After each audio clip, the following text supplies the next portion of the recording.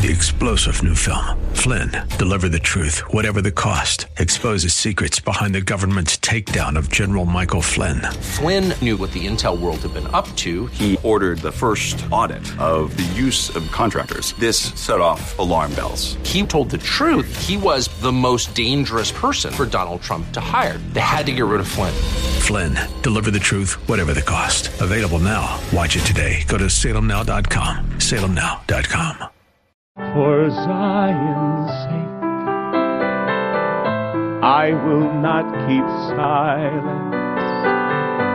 For Zion's sake, I'll not hold my peace. Welcome to For Zion's Sake. Your hosts for this program are Shelley and June Volk, Jewish believers burdened to see the church come into its fullness, and for their Jewish kinsmen to come to the saving knowledge of Jesus as their Messiah, Savior of the world, and the Son of God. Bless the Lord and welcome to For Zion's Sake. We thank you for joining us. We're the Volks. My name is Shelley. And my name is June. Hi, everyone. It's good to be with you as we continue teaching about a very significant time of the year. This is the season of Passover. And we read yesterday, as we started the week's programming, reading from Leviticus chapter 23. That's the chapter where all the appointed times of the Lord are spelled out. And, of course, Passover is one of them. Just to review with you from Leviticus 23, beginning at verse 4. These are the appointed times of the Lord, holy convocations which ye shall proclaim at the times appointed for them. In the first month, on the 14th day of the month at twilight is the Lord's Passover. Then on the 15th day of the same month there is the feast of unleavened bread to the Lord. For 7 days you shall eat unleavened bread. On the first day you shall have a holy convocation, and you shall not do any laborious work. But for 7 days you shall present an offering by fire to the Lord. On the 7th day is a holy convocation. You shall not do any laborious work. Then we went to Exodus 12, where the Passover lamb is described in detail. In fact, yesterday we pointed out how significant the lamb was. For example, in verse 3 in chapter 12, it says, "Speak to all the congregation of Israel, saying, on the 10th of this month, they are each one to take a lamb for themselves according to their father's households, a lamb for each household." In verse 4, remember it said a lamb. Now in verse 4, listen to what we read. "Now if the household is too small for a lamb, then he and his neighbor nearest to his house are to take one according to the number of persons in them. According to what each man should eat, you are to divide the lamb." So it's getting very specific. Now in verse 5, that lamb is now referred to. "Your lamb shall be an unblemished male, a year old. You may take it from the sheep or from the goats." So the lamb and blood are the significant matters in this chapter. In other words, Passover today is still observed in recognition of the power of the blood of the slain lamb and, of course, the lamb. And Junie, you brought out yesterday the significance of, I think it was verse 13. "And the blood shall be a sign for you on the houses where you live. And when I see the blood, I will pass over you, and no plague will befall you to destroy you when I strike the land of Egypt." We need to remember this was such a foreshadowing of the blood that the Messiah shed at Calvary. And just as the blood from the lamb protected the people in Israel, if the blood was on the doorposts and the lintels, the same blood that the Messiah shed almost 2,000 years ago provides the same protection that blood did in Egypt. And you know, Shelley, in verse 21 of Exodus 12, we see that Moses called for all the elders of Israel and said to them, "Go and take for yourselves lambs according to your families and slay the Passover lamb." And it's interesting that as a child growing up, for all the Seders that we went to, I don't think one time was mentioned the slaying of the Passover lamb. And we see, starting in verse 23, going down to verse 27, Shelley, "For the Lord will pass through to smite the Egyptians, and when he, the Lord, sees the blood on the lintel and on the two doorposts. The Lord will pass over the door and will not allow the destroyer to come into your houses to smite you. And you shall observe this event as an ordinance for you and your children forever. When you enter the land which the Lord will give you, as he promised, you shall observe this rite. And when your children say to you, what does this rite mean to you?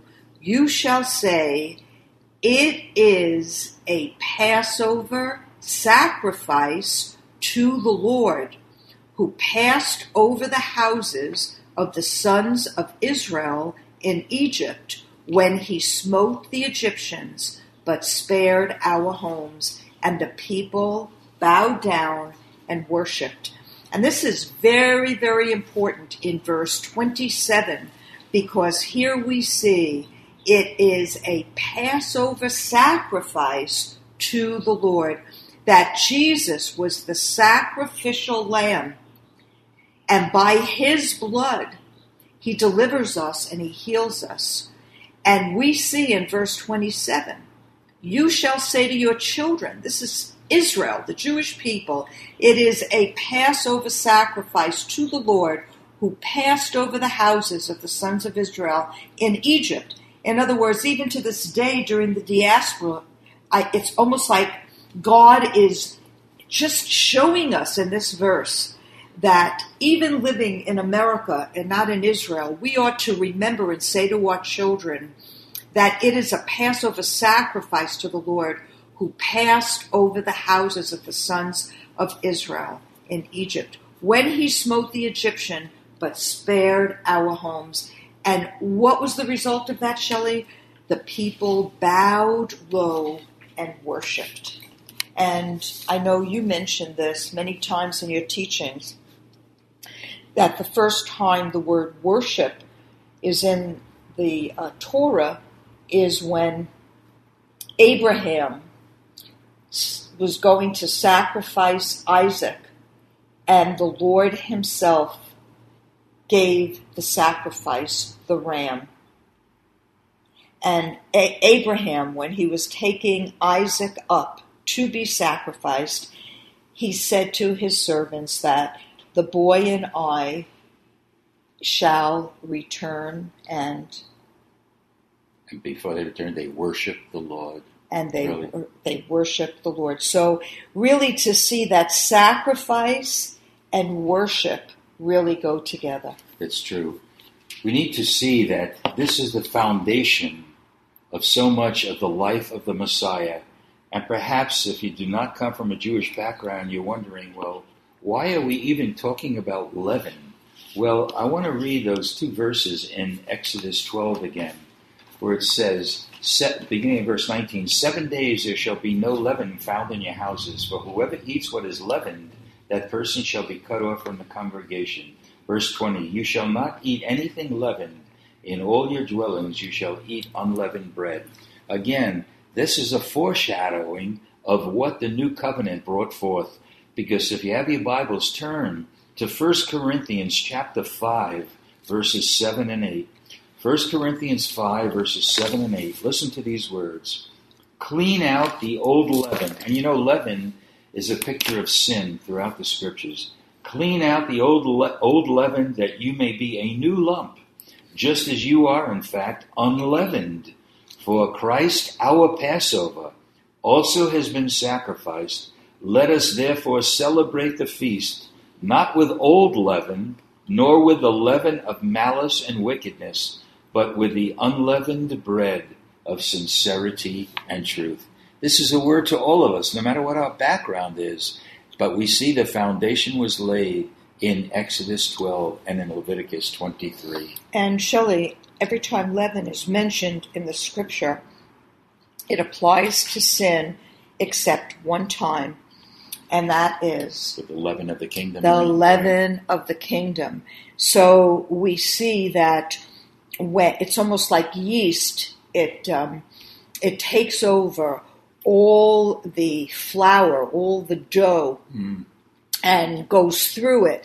That just as sin will destroy us, the leaven of the kingdom the life of the Messiah in us, the blood of the Lamb that delivers us from the sins of the world, will permeate us, transform us, and save us. Junie, let's look at some verses from Exodus 12 and then look at the New Testament fulfillment. All right, Exodus 12:5, for example, says, "Your lamb shall be without blemish." Okay, now let's turn to 1 Peter chapter 1, verses 18 and 19. We need to see that this is a fulfillment of what was spoken of in the Hebrew Scriptures. Remember, your lamb shall be without blemish. 1 Peter 1, 18 and 19. "You know that you were ransomed from the futile ways inherited from your fathers, not with perishable things such as silver or gold, but with the precious blood of Christ, like that of a lamb without blemish." You see how this was a fulfillment of what took place in Exodus 12. And in Exodus chapter 12, verse 5, we read, "You shall take it from the sheep or from the goats." So it's taken from within the flock.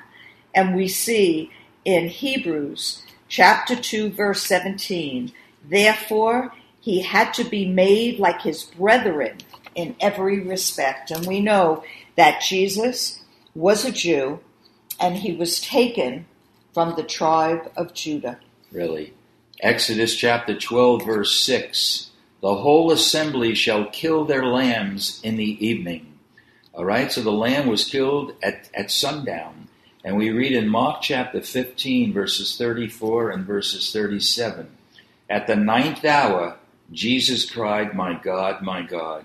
In verse 37 it says, "And Jesus uttered a loud cry and breathed his last at the exact same time that the lamb in Egypt was slain."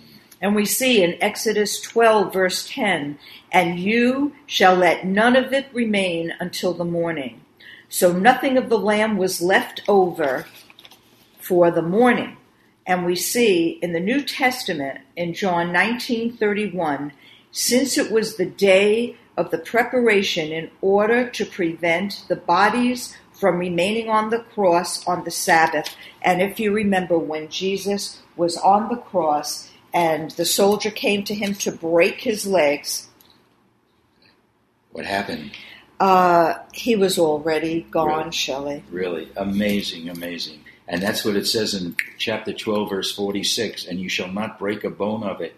In John 19, verse 33, "And when they came to Jesus," just like you said, Junie, "and saw that he was already dead, they did not break his legs." Exactly what was spoken of in the lamb that was slain on Passover night in Egypt is exactly what happened to Jesus on the cross. And you know, before we're believers, we'll say coincidence. No, this is the counsel of God. And what God says will happen because God says it, and it is true. And we know, Shelley, that he was sacrificed at the exact time as the lamb was slain. Amen. Father, we thank you. Thank you, Lord. We thank you for how glorious you are, and what you say will come to pass will come to pass. Thank you for the foreshadowing of the Lamb.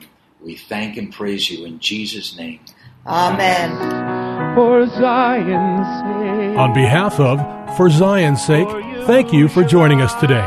If you would like to contact Shelley and June, you can write to them at P.O. Box 1784, Scottsdale, Arizona 85252. Until next time, may the Lord bless thee and keep thee. May the Lord make his face shine upon thee and be gracious unto thee. May the Lord lift up his countenance upon thee and give thee peace. This program has been sponsored by the Psalm 127 Fund.